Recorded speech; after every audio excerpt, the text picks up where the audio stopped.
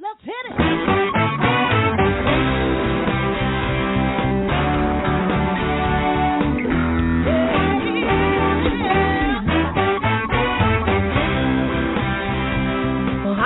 And welcome to Alzheimer's Speaks Radio. I'm your host, Lori La Bey, and I'm so excited that you're joining us today. We are going to have a fascinating conversation as usual as we learn from people all around the world at all ages and stages of life. Stay tuned as we shift our dementia care from crisis to comfort. All right, here we go. What you think about, you will bring about.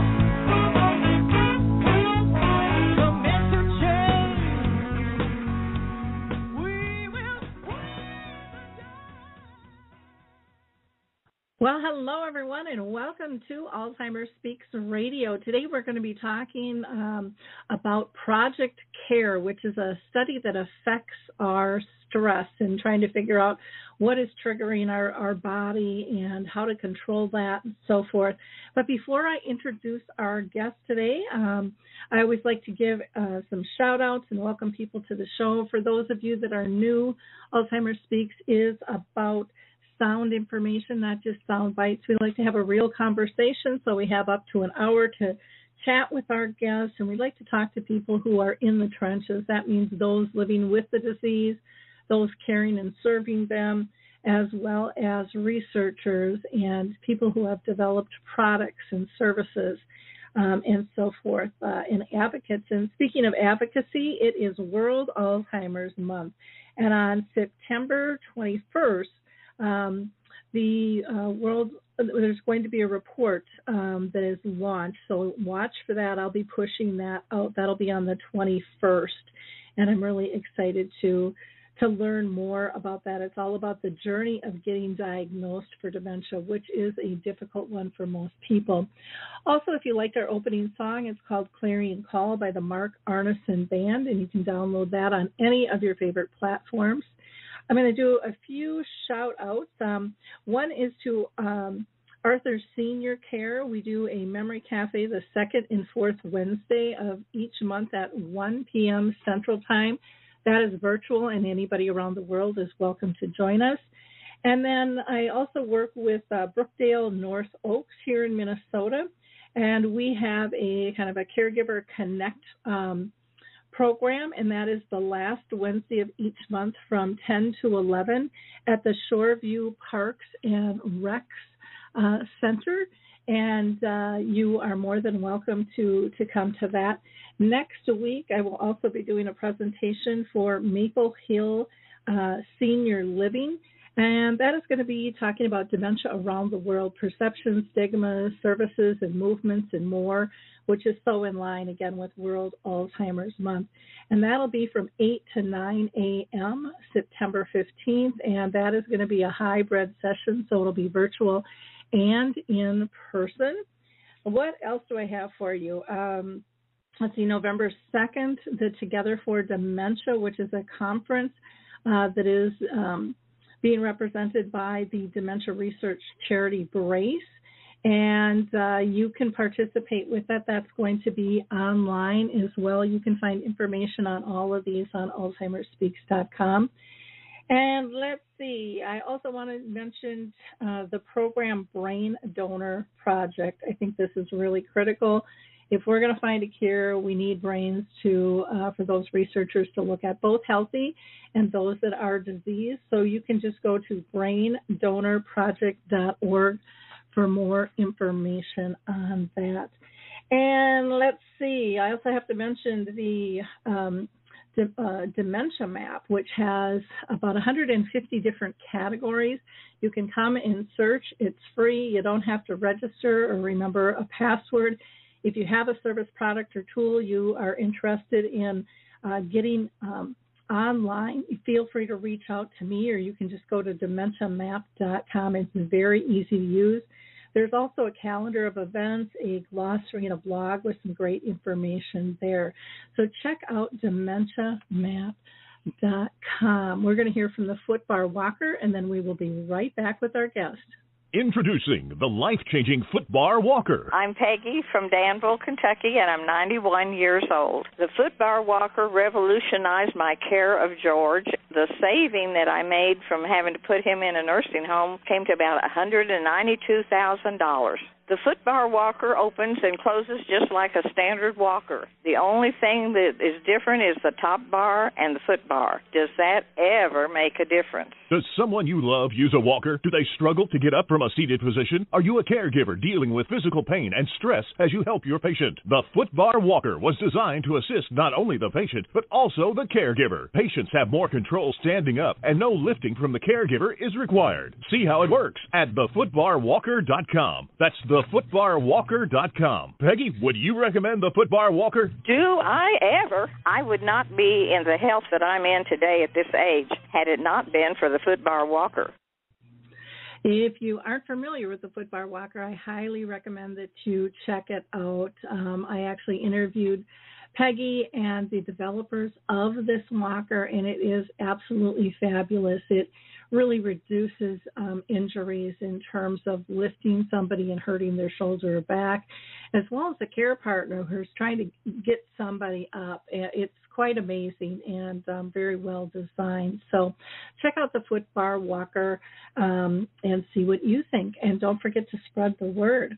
Now, today we are going to be talking about Project CARE and the effects of stress. And our guest is Ryan Lynn Brown, and she's a fifth-year PhD student in psychological science at Rice University and a passionate science communicator. Her research focuses on biological mechanisms through which the psychological stress, like bereavement, family caregiving, disrupts our immune system, our autonomic, and our endocrine functions. And so I am just thrilled to have Ryan with us today. So Ryan, how are you doing?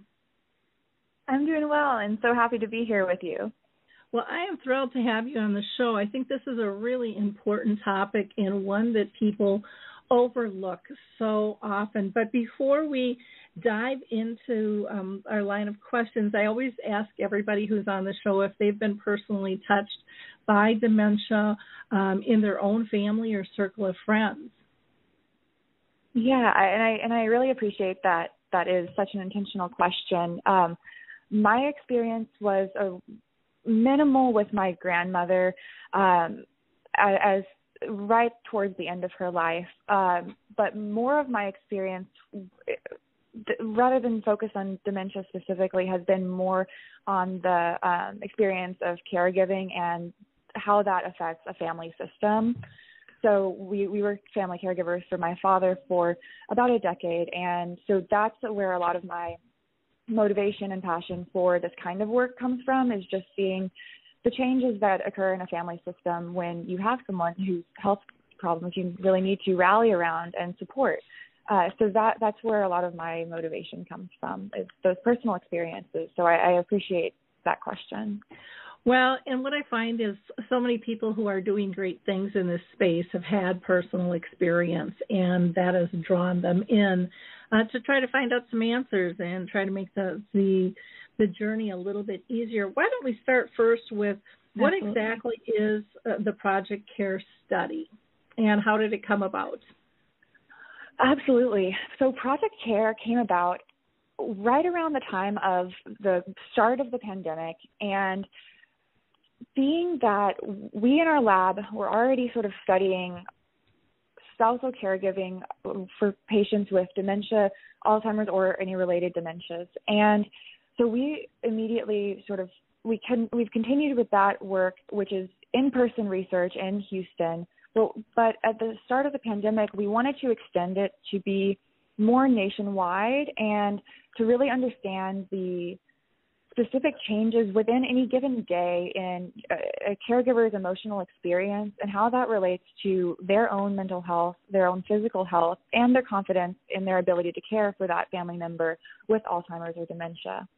And that was the primary motivator for the study itself. And now we've just been adapting it to the changing context of the pandemic and and updating based on different recommendations as we just learned more. So I think that this study is really unique because of the context and the sort of evolution of it as we just learn more as a country and as across the world about the pandemic and about this context. So we're really passionate about understanding the day-to-day, hour-to-hour experiences of caregivers and understanding when those particularly negative emotions, maybe related to loneliness or feeling isolated, especially in the context of the pandemic, are really affecting health, so that we can help and better understand how we can intervene in the future for people who are caregiving for a family member with Alzheimer's or dementia.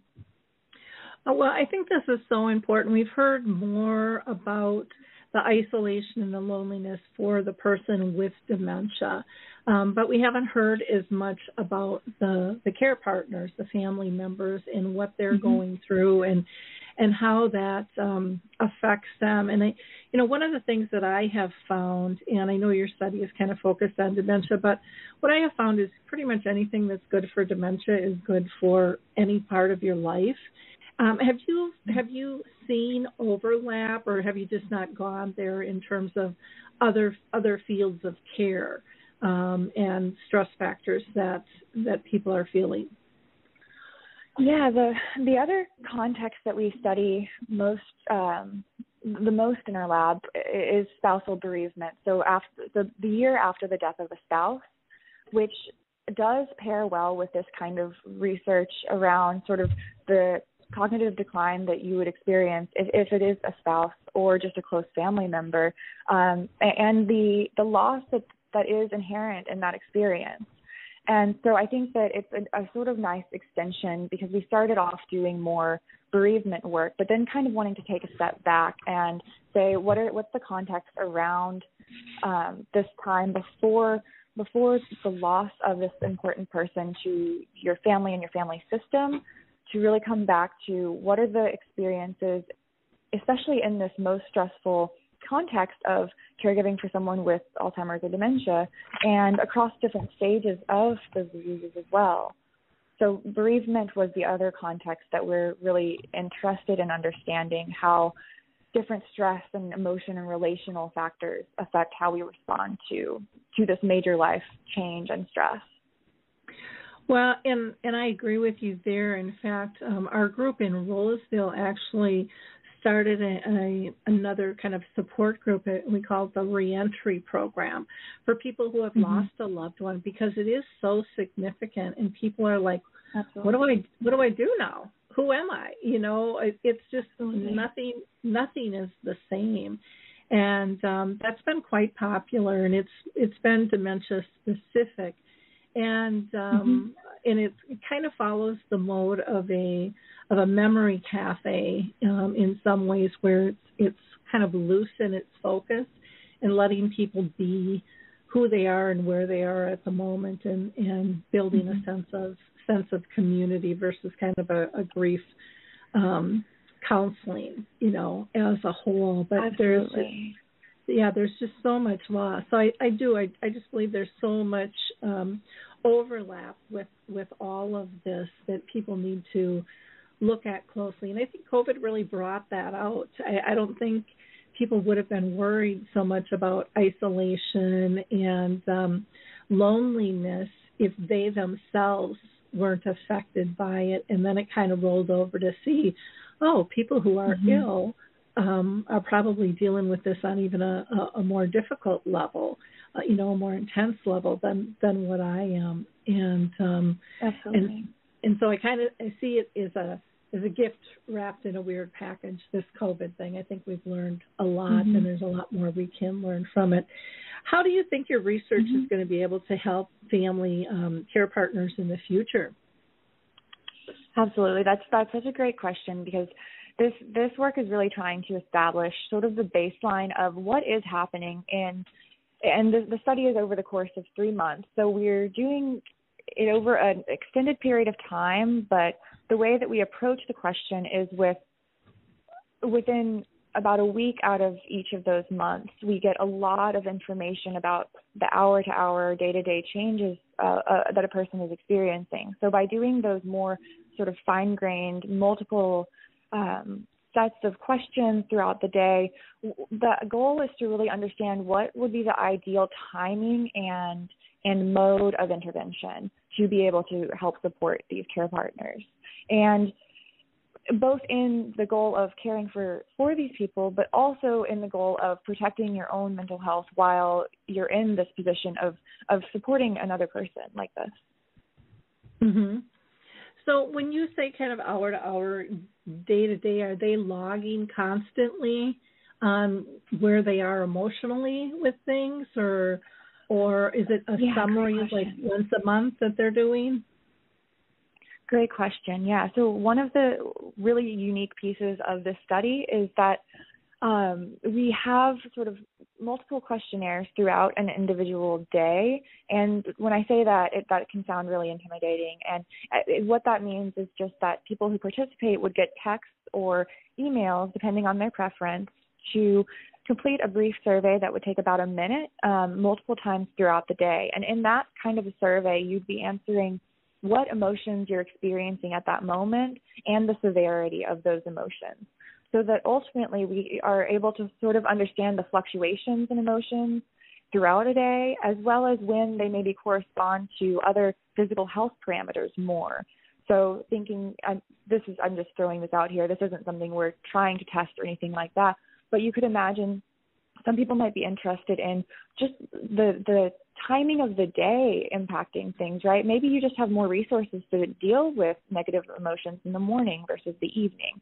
So by really assessing throughout the day and throughout multiple days and a little bit over time with that 1 week out of each month for 3 months, we hope to have a more detailed picture that we can then go and say, okay, well, this is really when it would make the biggest impact to be able to help this person. Maybe in the scenario that I'm saying, where maybe it's that mornings you just have more resources to cope with a negative emotion. So potentially intervening at this afternoon time or an evening time would be the sort of buffer to carry you through to the next day when you then can have those resources.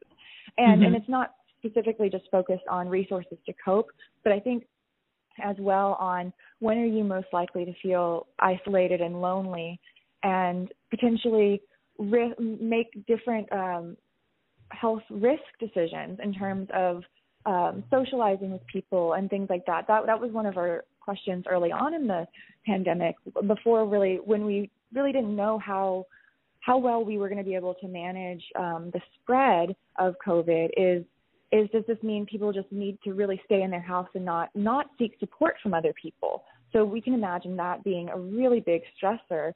And so just understanding when that kind of negative emotion or just experience of loneliness is the most impactful for both the care partner themselves and the person that they're caring for. Well, I can see that being really helpful in terms of trying to pin that down, because even like, for example, if mornings you might feel like you're more resourceful, it might depend on what time of morning. If it's first thing in bed, you're dealing with conflict, you might go, I just want to crawl back in bed and forget this, and not right, absolutely. Stay up. But if it starts out a little bit normal and you kind of have your bearings set, I think that can make a big difference in and of itself. So, I like that you're doing these short, timely questionnaires. Sometimes people go, oh, it's just short, and then it's like, oh, this is 15 minutes. This is 15 minutes I didn't have. But, if they're just short and sweet and to the point, I think it's easier for people to get in a rhythm with that. Or even, I get these stupid political things, and it's like 2 minutes just to fill out the beginning part of it, and it's just like, you ask me this every time, and it's not, and it's not having an impact. It's really gathering information. So I think people are sensitive to being quick and not having to have a block of time, because when you're caring, you just don't know when you're going to have that block. Exactly. And recall can get fuzzy in terms of what happens throughout the day. So, and that's exactly why it was so important to us I just love what you're saying there. One, to not rely on your recall for the whole day or a whole week or anything like that, but really ask in this moment what you're feeling. And then the second piece of that is if we want people to actually be able to respond to these surveys, then they have to be manageable. And so that was really a big piece for us, was we know we're asking people who are already doing so much to do something extra. And so it needs to be very worth it, both financially and also just the time payoff. So I think that we really try to minimize the length of anything that we're sending, and we also listen to feedback from our participants when any piece of the study might feel overwhelming, and we always will revisit that as well. So we really want to incorporate and be responding to the feedback that we're getting from participants on the setup of the study. Well, and I would imagine in the setup, when you're talking with people, becoming part of this is you're relating to them. This is a safe space. So if you are ready to pull your hair out and scream, it's okay to tell us that right now. Absolutely. Because we can't build you resources and give you comfort if we don't really know the needs. So, this Absolutely. Needs to be a safe space for them to know this is the way we push through and we find answers for you, is through your authenticity and your willingness to share, because we know this isn't an easy road, and we know it's kind of like a roller coaster, and so we expect to see that, I would imagine, is kind Absolutely. Of what you let people know up front, because I think people Definitely. Sometimes are scared. They hear horror stories of, if somebody knows this, maybe they'll take my loved one from me. And, I just had a bad day or a bad moment. And it's like, realistically, guys, we all have those. If we're dealing with dementia or not, we have bad days, we have bad moments. And so this isn't a facade you put up on Facebook or social media trying to pretend like your life is perfect. This is about being real, so that the correct support services and resources can be developed to meet your needs or to connect you to those that already exist. And I think that is so important for people to understand. Who all is eligible to participate, and is there a cost to this at all? Yeah, so there aren't any major risks or benefits outside of compensation. So participants are compensated up to $255 for completing the study. And then the other benefit, of course, is just benefit for future people in this position. And so we try to emphasize that as well. In terms of who's eligible to participate, so anyone who's devoting about 4 hours or more a day to the care of a relative with Alzheimer's or related dementia for at least the last 3 months would be eligible. So It doesn't have to be just a spouse. It can be a family member, a daughter, a son, who is involved in that caring. Mm-hmm. Can more than one participant of a family partake in this study? I'm thinking, yes, so let's say you have a spouse. That would be okay, yeah. Okay. So I was going to say, if you have a spouse caring for, a husband or wife, and then you might have children that also step in. Absolutely, yeah. Because they're all coming from different angles, and we all process things a little bit differently there.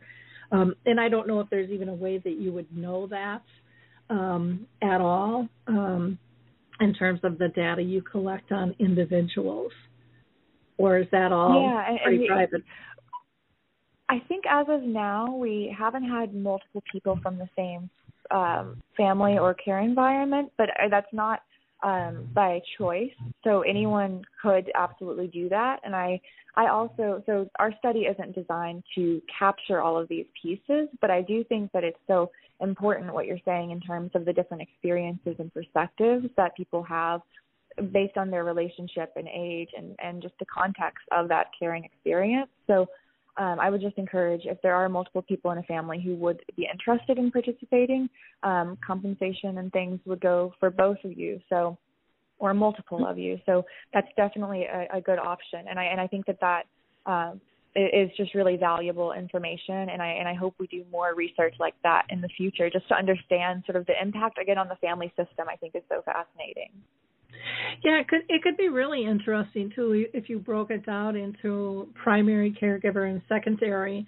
In terms of what you're seeing, and I know that studies can't be changed in your layout and design of what you have, but I think it could be really, really helpful for us to be able to develop things to help families better in their different roles and what they're frustrated with. From helping them with communication to roles they take on and options available and so forth there. That's very interesting. With your lab, you're focusing on the caregiving research. Is that because you found there was a lack in terms of really studying caregivers and care partners and their needs versus people living with the disease, or? Absolutely. Yeah, and I guess I have a two-pronged answer to that, which is that there are a couple of reasons why that are equally important, I think. So there is a lack of work overall compared to studying the experience of the patient. That being said, a lot of this really important work in the field of stress and health and understanding how psychological stress affects our health has come from this kind of research, looking at people who are caregiving for people with maybe terminal disease or dementia, just these different chronically stressful contexts. So that kind of work has been so valuable to the field of health psychology overall. And I think that, again, that kind of emphasizes why we want to focus on this is that there is less about the caregiving experience, and there's a lot to be learned because it is such a particularly stressful time for an extended period of time. So it gives us a lot of information that can, like you were saying earlier, that can be applied outside of the dementia caregiving context. Some of it may be more specific, but some things around just the experience of stress and of people reporting different levels of stress, even though they're in maybe similar situations, right? That kind of work can extend even beyond the experience of caregiving for a family member with Alzheimer's or dementia.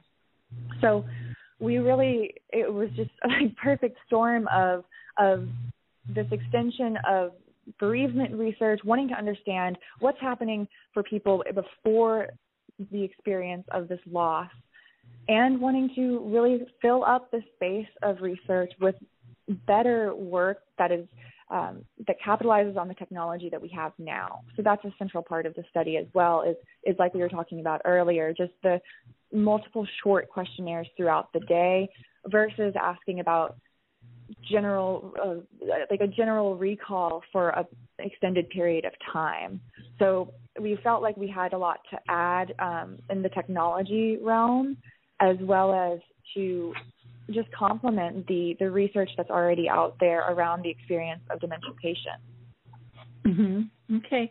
Can you, in the opening I had said that you were looking at kind of disruptions to the immune system and the endocrine and automatic. Can you tell people, like maybe give them some specific examples of those three things and what could be considered disruption? Yeah, absolutely. So I'll go back to the example of bereavement because that's what our lab has really focused on. And if I can give you some really clean examples there, which is that, so we see that there are differences between people who have recently lost a spouse, so in the last 2 or 3 months, compared to matched controls who look very similar to these bereaved individuals. So in terms of age, sex, and body mass index, which are important for when we're doing different immune markers. And so for this kind of work, when we're looking at immune markers, we're looking at inflammation. So we might be looking at inflammation that's just floating around in your body, and we also might be looking at inflammation in response to a specific kind of stressor. And so that is important because inflammation is a really good predictor of future cardiovascular risk. And that's what chronic stress most clearly puts us at risk for, is future cardiovascular events. So we're understanding now that bereaved individuals do have higher levels of inflammation just floating around in their bodies and in response to a specific stress compared to these control participants. So you have this context where there's a major life event and you have inflammation elevated. And so we want to understand how long that inflammation remains elevated for. But we also want to understand within this group of people who are more stressed, so thinking of just the bereaved group, so they've just experienced the death of a spouse, and we want to understand if something like how strongly they're grieving is affecting inflammation. And we did end up showing that people who were reporting higher grief symptom severity had higher inflammation than people who were reporting lower grief symptom severity. So showing that there's a difference in immune system function between people who have lost a spouse versus not. And then even within the group of people who have lost a spouse, there is a difference in inflammation based on how distressing that loss has been to them. So that's an example on how we would look at those sorts of things for immune parameters. And for more autonomic nervous system, more of like heart function kinds of things, we often look at heart rate variability as this marker of overall sort of self-regulation and again related to cardiovascular system function. So we do that kind of work in our lab. And then for endocrine system markers, we'll look at things like cortisol. So how does your cortisol stress response fluctuate throughout the day? And so those are the kinds of biological markers that we most commonly look at in our lab to understand how chronic stress can affect us in multiple biological systems. Okay. So question for you. So along with the questions, then, do they have to go into their doctor for blood tests and things to get this information, or how is that calculated with the inflammation and cortisol? That's a great question. So for Project CARE specifically, because we're doing it completely remotely, the only biological markers that we're using are the autonomic, so heart rate variability. So for this study specifically, there's no blood draw required or anything like that. So the only thing that a participant in this kind of a study would be doing is wearing a Fitbit. So we will send a Fitbit that will track your heart rate and sleep and heart rate variability. And so that process is really simple. So we just get you set up. We get to talk and meet everyone on Zoom, and then we just make sure they're all set up for the study. And then we're able to get that information just from them wearing a Fitbit. Okay. Well, that would be, do you look at like their answers to their questions in terms of the timing of the Fitbit to see if when they were really, let's say, exasperated or extremely tired, if that lines up with what you're seeing from the Fitbit information? That's definitely part of the plan for analysis. That's what we're really, really looking forward to. And that, I think, is what's going to be the key part of understanding sort of when is it worth intervening. And I think that's also another just sort of more philosophical question is the point of intervention when someone is saying I'm distressed, or is it the point when you're seeing that distress manifested in the body? And so that's a whole another can of worms, but understanding sort of the time course here from when someone's saying that they are distressed to when it's showing up in these physiological markers is definitely something we're excited to keep doing. Okay, sounds good. So then the Fitbit, I would imagine, is mailed to them. Do they return that when the study is over back to you? Or? Yeah. Okay. Okay, sounds good. And then we provide a return label and everything like that, so it's super easy. You can just drop it off at a post office. Okay.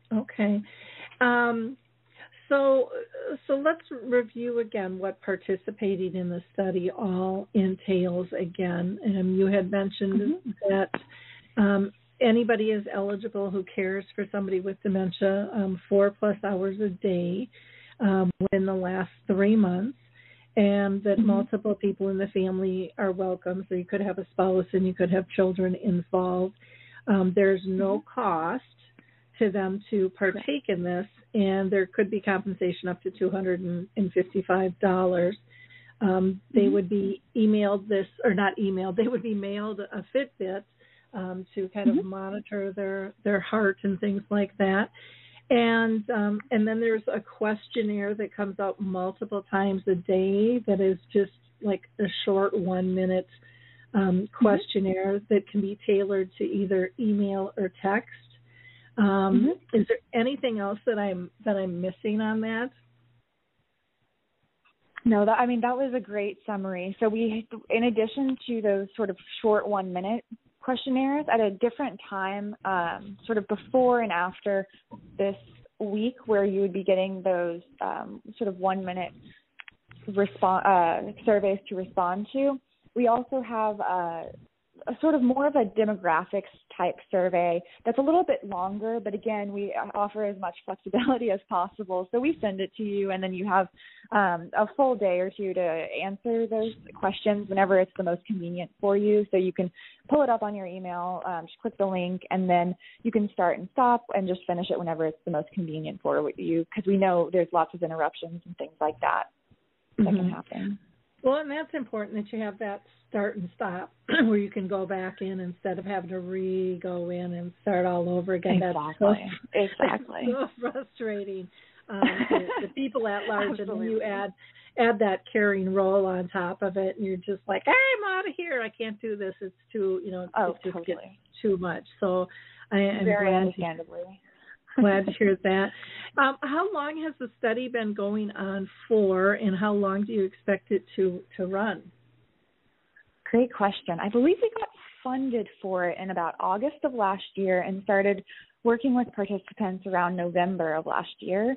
And we expect to go through probably January or February of the upcoming year. So we're recruiting 100 participants total in the study, and we're about halfway through with that number at this point.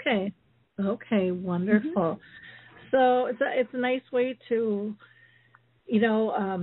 help others out in the future by participating, get a little extra Christmas money for that $255, and know that you're not alone in terms of the journey that you're on. I think that is so key. We can't fix something if we don't know how it's broken and what you really need for support. And so honesty is so important. And I love that you've made this, really virtual, so it's easy for people to participate in. I have heard great comments about the kind of the twists and turns in being more flexible in terms of how people can participate and in studies, because some people, it's just too much for them to go to the doctor and get physical testing done, and yet you're pulling great information out of this. Once you have closed the study and compile all your data, will that be shared with people who were in the study themselves? Yeah, so in the lab, we always ask our participants if they're interested in hearing about the results of the study. So usually when a paper will be published from one of the main studies in our lab, we'll either share that study, but a lot of times it's a lot nicer just to write up a little blurb and send that out with it. So, you can look at the whole study if you want to, but you can also just see the little blurb of exactly what we found without all the jargon. So I think that's a really nice way to keep participants involved and also updated on the findings. Exactly, because not everybody has time or needs to see all the footer notes and things like that. Exactly. When they're in this process, so we know it's important to your research paper as a whole. Well, Ryan, I really appreciate your time with us. Is there anything that I should have asked that I didn't that we need to cover? Not to my knowledge. I just wanted to thank you too for these spaces. Again, I just see so much value in building these communities around these experiences that can be so isolating and feel like you're alone in it. And so I think it warms my heart to see the work that you're doing, and through this study, just being able to see the work that different groups are doing to try to build more of a community around this experience. And so I hope that our study can help to contribute to that. But regardless, I'm just really grateful for you and everyone else who's doing this kind of work to help support family caregivers. Yeah, there's way more support out there than people think. And so, again, I would encourage you to go to Dementia Map. And just even under the activities tab, you're going to find so many different ways to connect, if it's through memory cafes, if it is through like Music Men's Minds or Saltbox TV and Zinnia TV or Maria's Place. I mean, the list just goes on and on and on. There are a lot of ways to be able to find joy and lighten the load and just make you, let you breathe easier. I won't say make you, because that just sounds like a forced thing too. So one more thing you have to do. Breathe easier, I tell you, breathe easier. Yeah.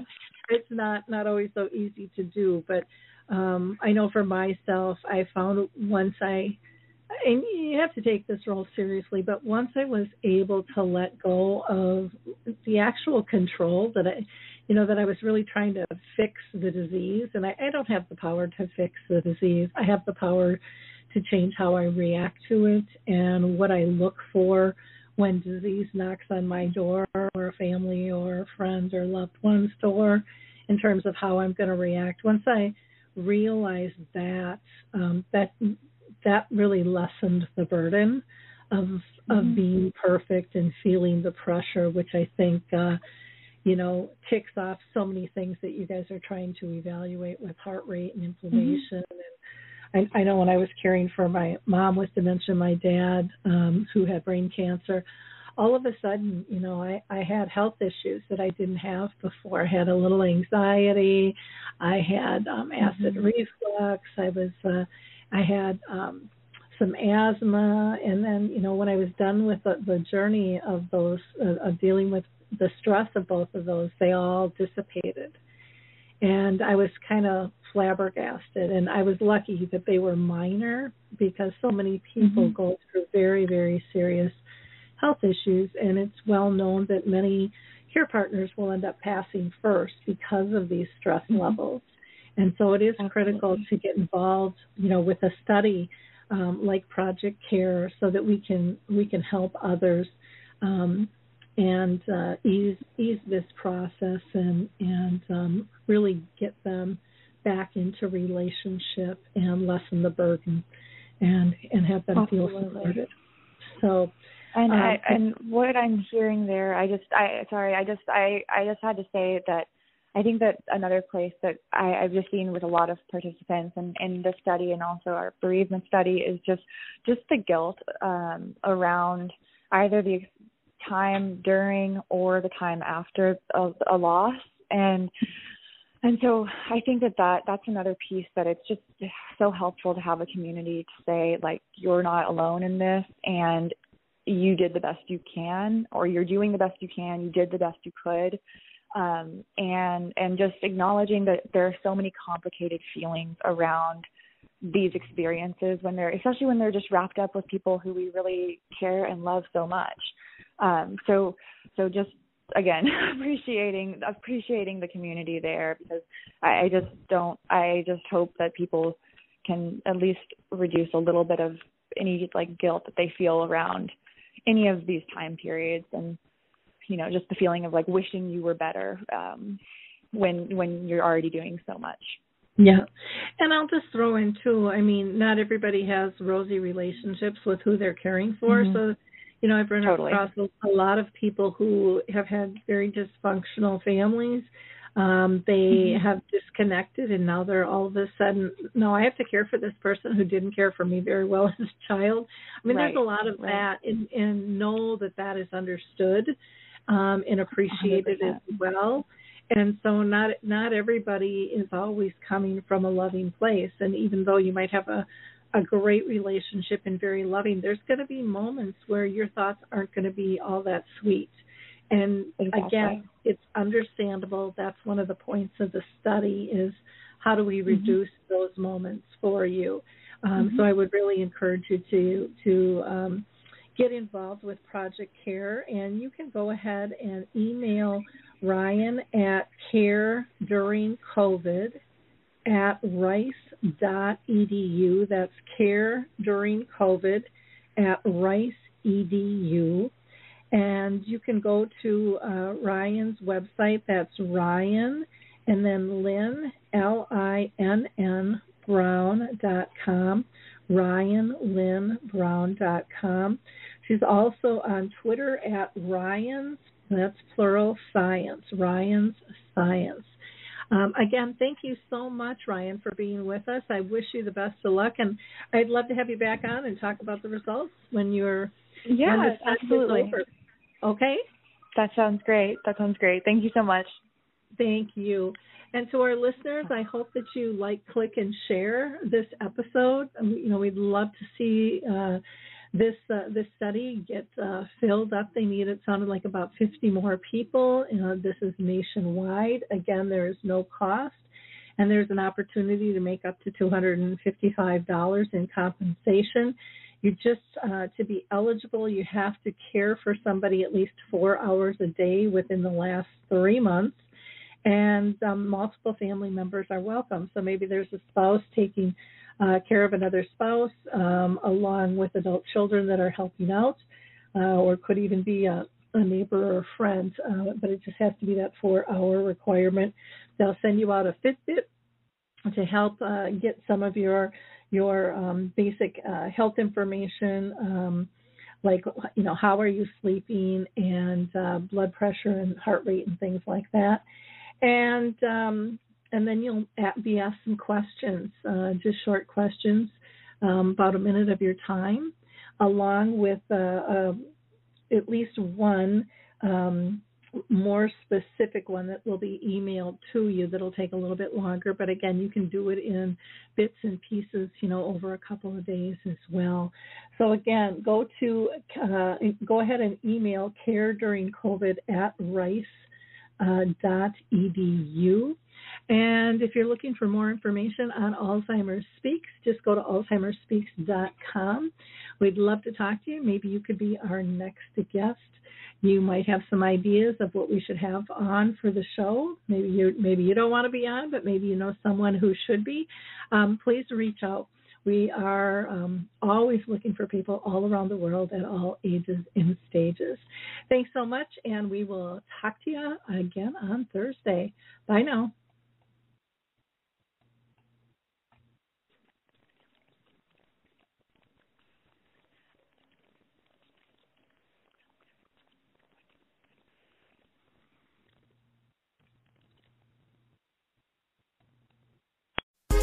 Hi, this is Suzanne Newman, host of the Answers for Elders podcast and radio show. We are the North Star that guides you through the complicated journey of senior care with trusted experts in money, law, living solutions, and more. So join us on this station, your favorite podcast channel, or just go to AnswersForElders.com. Meet the Wayshowers who will help your journey go a lot easier.